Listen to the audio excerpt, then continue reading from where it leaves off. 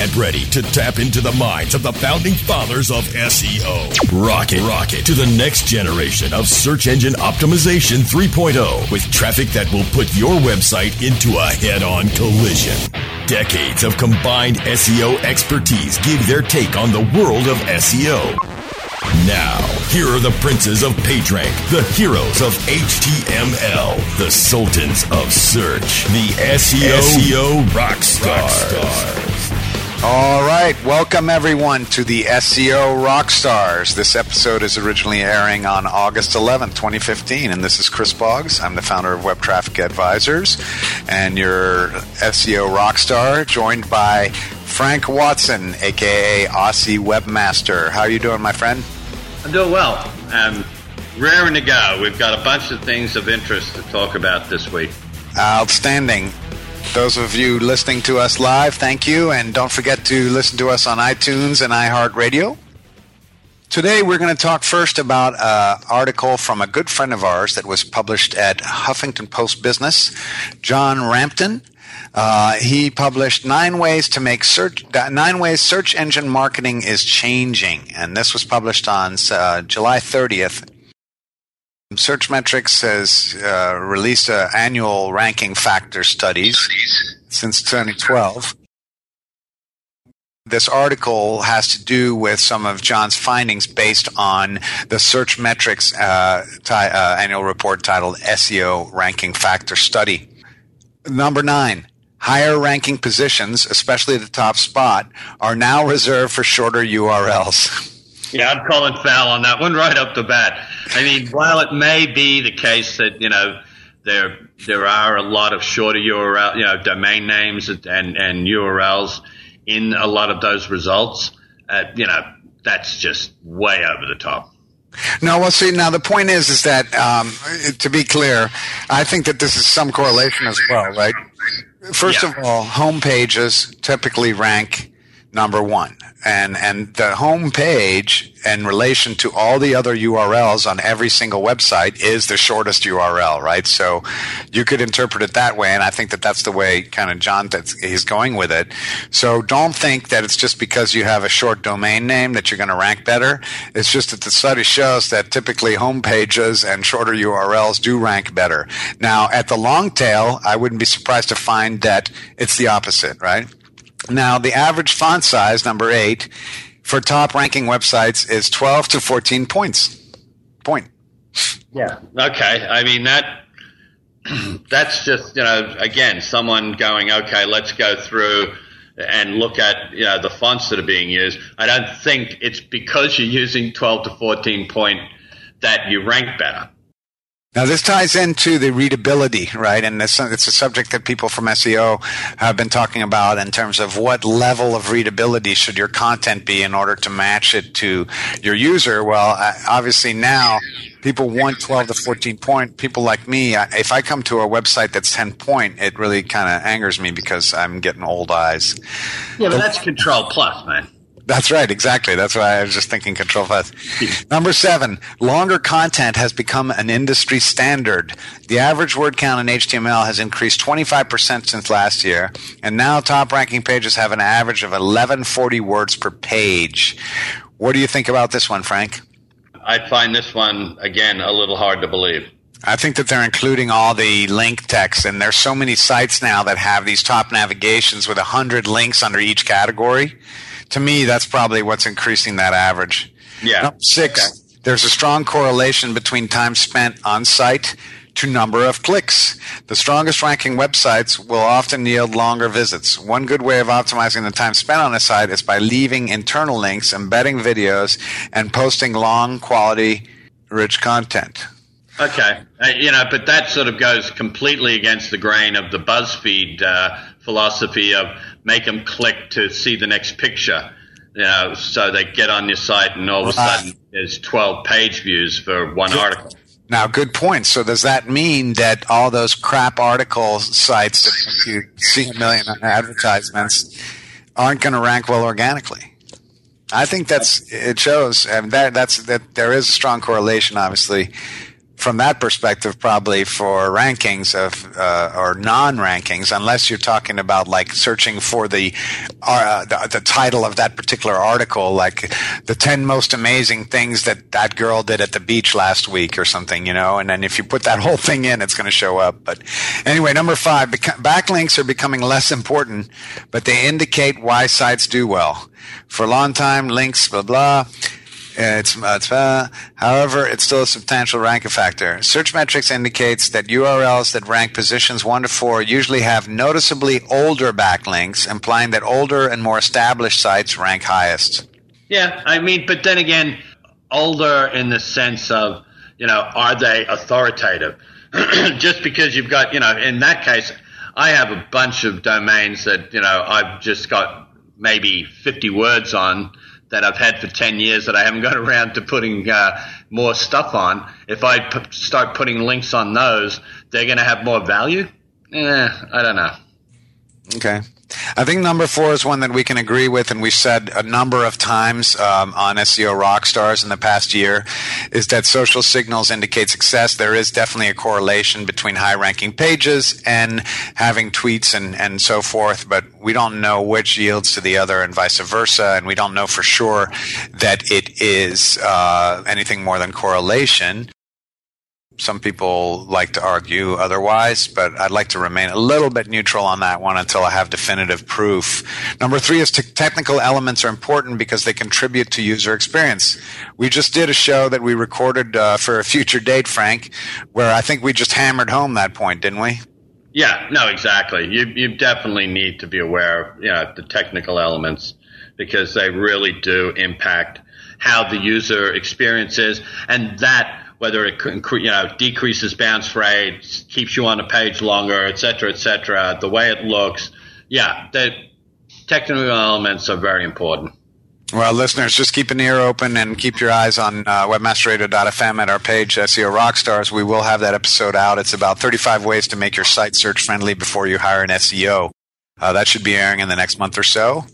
Number 2, mobile searches are changing the game. That's a definite given.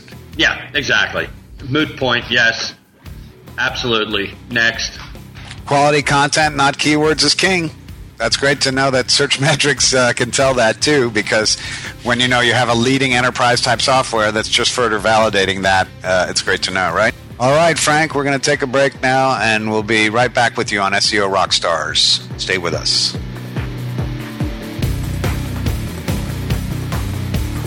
You're listening to the SEO Rockstars, exclusively on WebmasterRadio.fm. Finding links to improve your rankings in the search engines is time-consuming and frustrating for many of us. The Hoff is the go-to company to help lighten your link-building load. Their white-label SEO was made specifically for agencies, in-house SEOs, and affiliates. The Hoff also offers high-quality custom local citation building to improve search rankings in Google's maps and localized results, providing fulfillment for some of the largest SEO companies in the world. The Hoff offers link and citation building services you can trust. Get $20 in link building or citation building credits free by going to thehoff.com/radio. TheHehoth.com/radio. Internet Marketing Inc. designs fully integrated digital programs that improve brand experiences and grow businesses through valuable data insights and strategy across all types of media. Paid, owned, and earned. Their digital experts nimbly adapt strategy by providing you a comprehensive view of your brand's online audience and program performance. If you are looking for a data-driven approach to online marketing and advertising, call Internet Marketing Inc. today at 866-563-0620 or visit InternetMarketingInc.com. Hey, this is Danny Sullivan to talk to you about Bruce Clay Incorporated. They've made Inc. Magazine's list of growing private businesses and have exhibited and sponsored at my conferences since the very beginning. You've seen their search engine relationship chart, or you've read their SEO code of ethics, so you know they're SEO experts. But did you know they can help you with PPC, web analytics, web design, marketing strategy, promotion, and branding? Yep, get everything you need for success in the online marketplace. You can check it out from the professionals at Bruce Clay Incorporated. For over 10 years with offices worldwide, they've got the answers you need. Check them out today at bruceclay.com.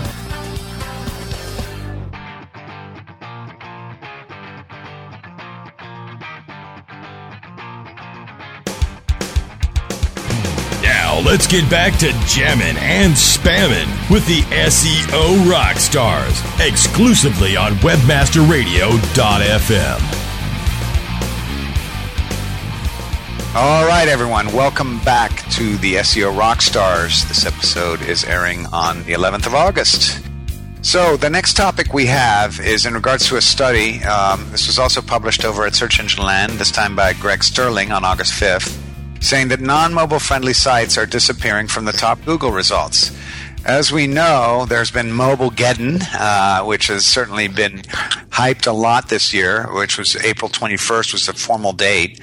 And we've been looking at the element and the number of pages that are ranking well for terms in the mobile environment does seem to grow. It is seeming to start. For a long time, people were concerned that this Mobilegeddon was nothing and that they had gone through a lot of efforts to make their sites mobile friendly. But in fact, now we're starting to see it start to take shape. The study tracked 1,000 e-commerce keywords across a range of industries and found that 83% of the time the top result was mobile friendly and 81% of the time the top 3 results were. This findings immediately raised the question, when and why is Google serving non-mobile friendly results in that remaining 20% of the cases? So it's a very fascinating study, and I would recommend checking it out. While there has been some dispute and apparent variation in the impact of Mobilegeddon, as written by Sterling, it's beyond question that non-mobile friendly sites in general are being negatively affected. So we've been talking about this now since April 21st, and it looks like we're finally starting to get some studies, Frank, that show that the Mobilegeddon actually did happen. What are your thoughts on that? I'm seeing the same sort of thing. There is a mobile side to the search results now that, obviously, the people that went and did the work are starting to see the rewards of it. Trying to reverse engineer the determining factors on the 20% or so that, aren't topped with mobile friendly. It just could be that they've been around longer. The link factors and every other element of it just can't be overwhelmed by, the value that they see from the ones that are mobile friendly. The better engagement, the statistics obviously that Google has for that, for those particular ones that are outranking the mobile friendly sites, have got to be significant. And it is clever to try and want to, reverse engineer them. All right. So if you haven't made your site mobile friendly yet, there's still time. On to the next topic. Over at the Search Engine Roundtable, we have Barry Schwartz covering Google trying local pack without Google Plus links. Now, recently we've been showing and talking about the demise of Google Plus when it comes to Google Plus itself. They certainly are no longer going to become the Facebook killer that they once wanted to be, but I've maintained my opinion that Google Plus is still an important player when it comes to identifying who you are, improving who you are, and also showing what you're relevant to Google directly, especially if you have a business entity or if you're someone that does public speaking or writing or is an expert in a particular place. It's a good way to connect all the dots for Google.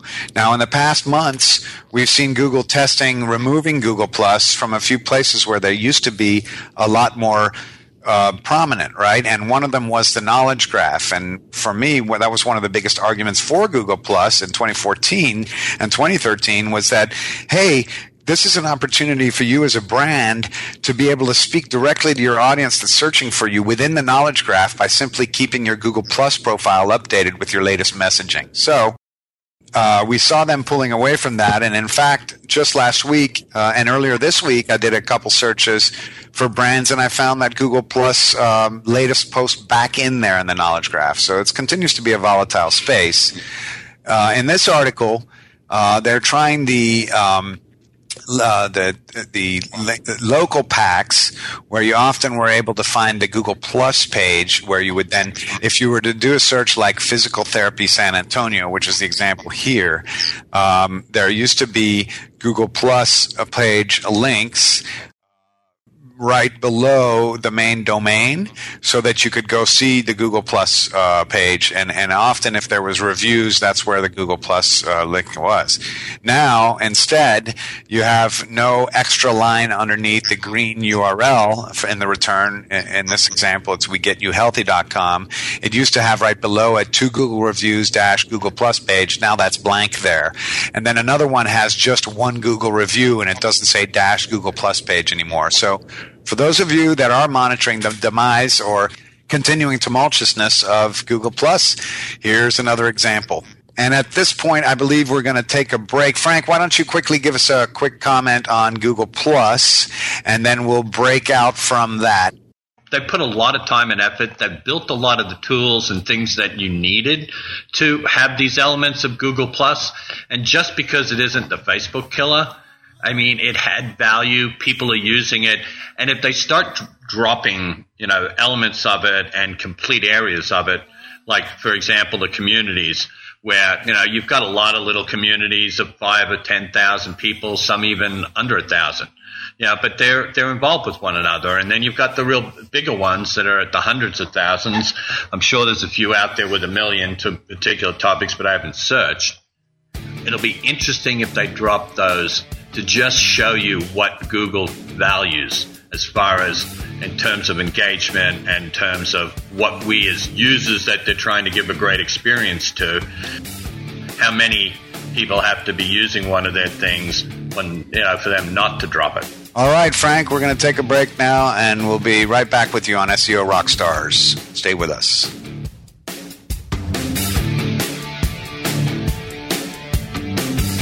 You're listening to the SEO Rockstars, exclusively on WebmasterRadio.fm.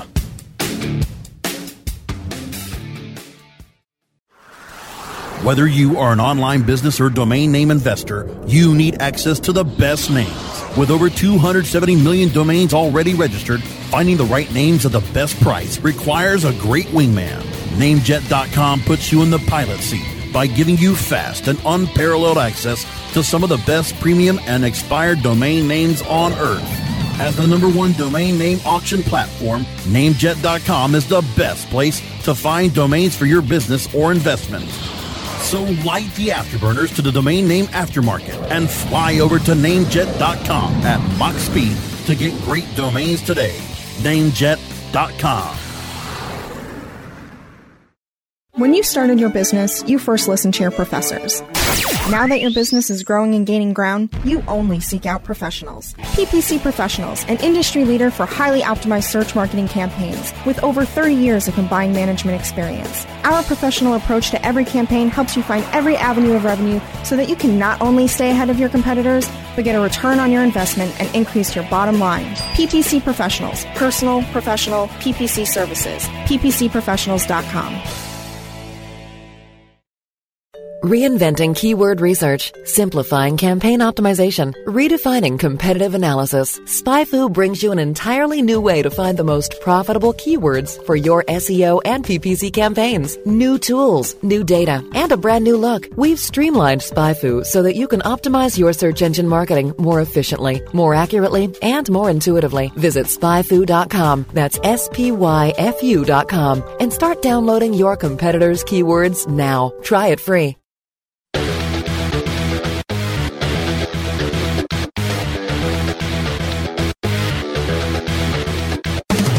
Let's get back to jamming and spamming with the SEO Rockstars, exclusively on WebmasterRadio.fm. All right, welcome back, everyone, for the last segment of SEO Rockstars for this week. Thank you, as usual, for joining us, and don't forget to check us out at Twitter, and at Facebook for SEO Rockstars, all one word. Last couple topics we have. By the way, on the Google Plus thing, again, I'm curious, and I'm sure that Frank is as well, in terms of what is the continuing efficacy of putting any effort into using Google Plus. So if you're seeing ideas and you're seeing any trends, don't forget, again, to reach out to us through some of our social channels so that we can make sure to keep our listeners updated. Our next topic is going to be about Google hiding, again, stating that they're not going to index dynamic content behind tabs. This is another kind of a topic that we wanted to revisit because it does come up every once in a while, and especially since late 2014 when Google started saying that if you weren't going to show all the content directly to the user on the page and you were going to make them do some sort of an action like clicking on a tab or something like that to see it, they're no longer going to be, treating it as part of the page, and in fact stopped indexing it. So on July 27th, Barry Schwartz wrote over at the Search Engine Roundtable that Gary Illyes, who's one of the prominent sort of replacements for Matt Cutts in the Google world, went into Stack Overflow, which is a great forum for developers, saying that Google won't see the content behind tabs if the content under the tab is dynamically generated, also not just hidden, right? So that means if you click on a tab, then the content first starts to be rendered, Google won't see it. So keep that in mind. It's one thing having content that's on a tab and the fact that Google's not going to see it, but now there's sort of one more layer to it that if it's dynamically generated, it's not going to see it. I personally feel that we as SEOs have to now come up with another way to make sure to satisfy the important balance between user experience and SEO friendliness, which means having rich content on a page versus the user experience side, especially like in retail, for example, of having pictures, and pretty pictures. Frank, what are your thoughts on that? As far as the dynamic goes, a lot of the times dynamic is used to create a shortcut in just developing things yourself and where it can pop up. In other words, where are you dynamically grabbing that stuff? If it's somewhere on your site, there's no reason why if it's already created, that you can just put it there. You're just dynamically doing it based on the tab, the navigation tab changing for a certain page. I don't know. I don't do it that way, so I'll pass it to the people that do, and I'm sure they have their reasons.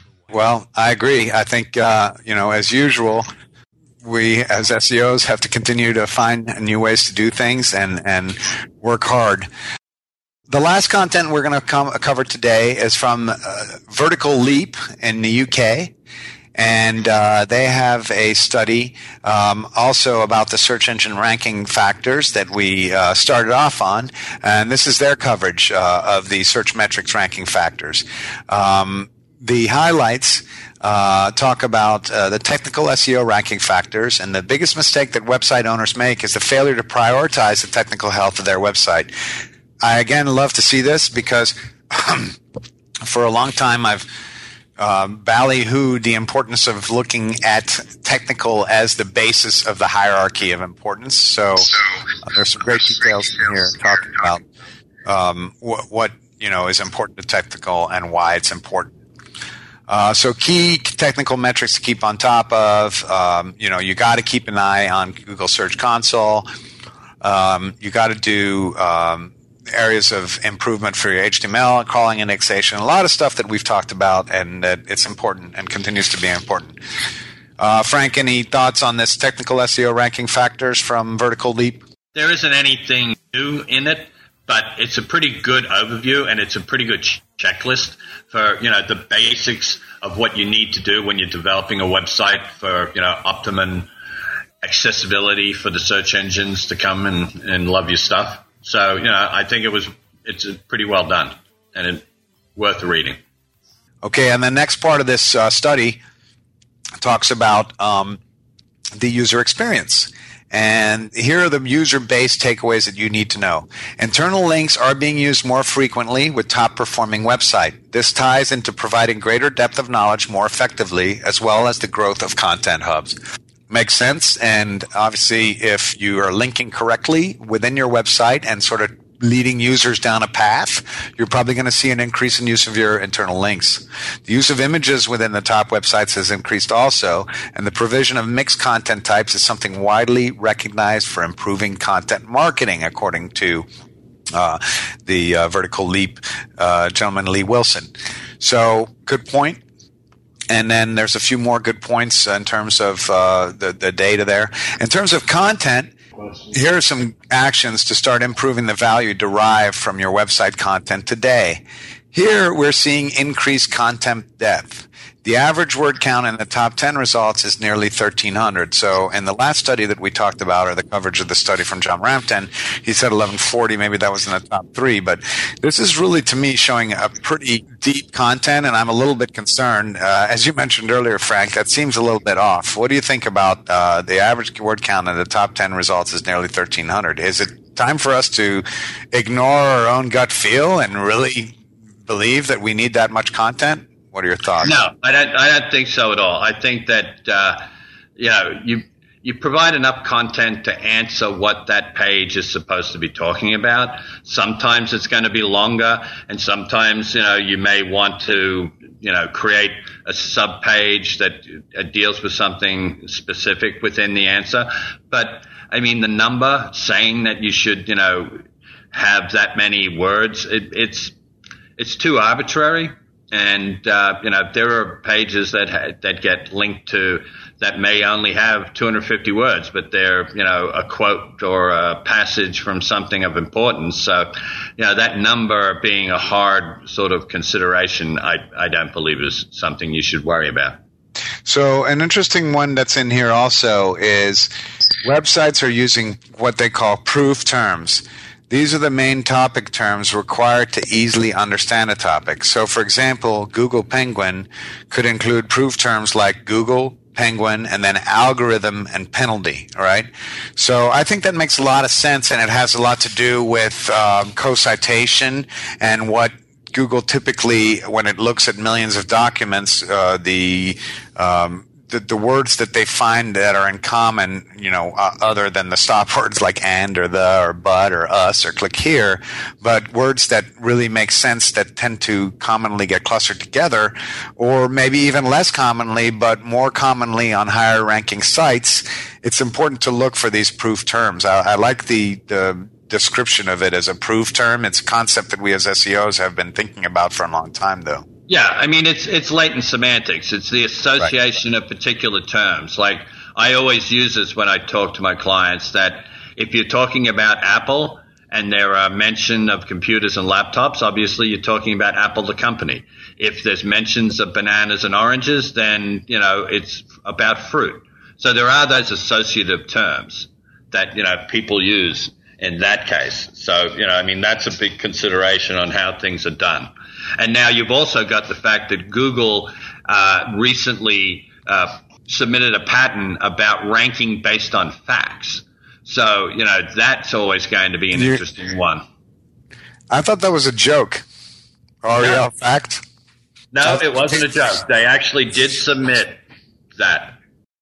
Interesting, because I think there was some laughter in the chatter within the SEO industry about rel equals fact.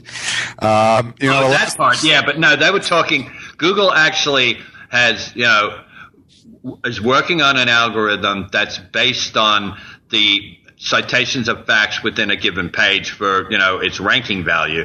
Like the correctness of an address, the person's full name, any other historical facts. Because they are a data collector, and they can go to a particular person's name, company name, a set of, a phrase, and they can have all the things associated with it. So that, and then, they have that ability while they're going through it to check it off. Mm-hmm. And we're going to end it off, as we should any conversation about SEO, and talking about the backlinks. There's some interesting, and by the way, again, we're covering the article from Lee Wilson at vertical-leap.uk, which is Google search ranking factors revealed in the latest study. And the last part that he covers is backlinks. And so for the top performers, pages in the top 30 have substantially more backlinks. I guess that's kind of a no-brainer. Yeah. Oh, exactly. Top performing sites have more referring websites. So it's one thing having backlinks, but also the individual sites that are referring to you. Do those backlinks come from a greater number of websites or from a smaller number of websites? And then the keywords in the backlinks are fewer. I think this could be a process of SEO fixing, right? People that have gone out and done a lot of anchor text building in the 2000s and 2010s even, in the early 2010s, have gone back and fixed some of their errors in terms of having tons of links with their top keyword as the anchor text. Yeah. I mean, just the nature of the beast. You had huge numbers of thinking, let's make this whole paragraph a link type deal because it's got some really good keywords in it. And, now people realize that, the over-optimized, they started to do a lot more just to the domain name, or the company name versus the domain if they're different. Those ones Google expects them to have more of those than a specific, we sell green dresses type thing. Green dresses, is that what you're thinking about, Frank? You like green dresses? Yeah, exactly. All right. Well, listen, folks, thank you for being with us today on the SEO Rockstars. This is Chris Boggs, and I'm with Frank Watson. And once again, please do check us out at Twitter, Facebook, iTunes, iHeartRadio, all the above. Share us, and thank you. And we'll see you next time on Rockstars. Have fun.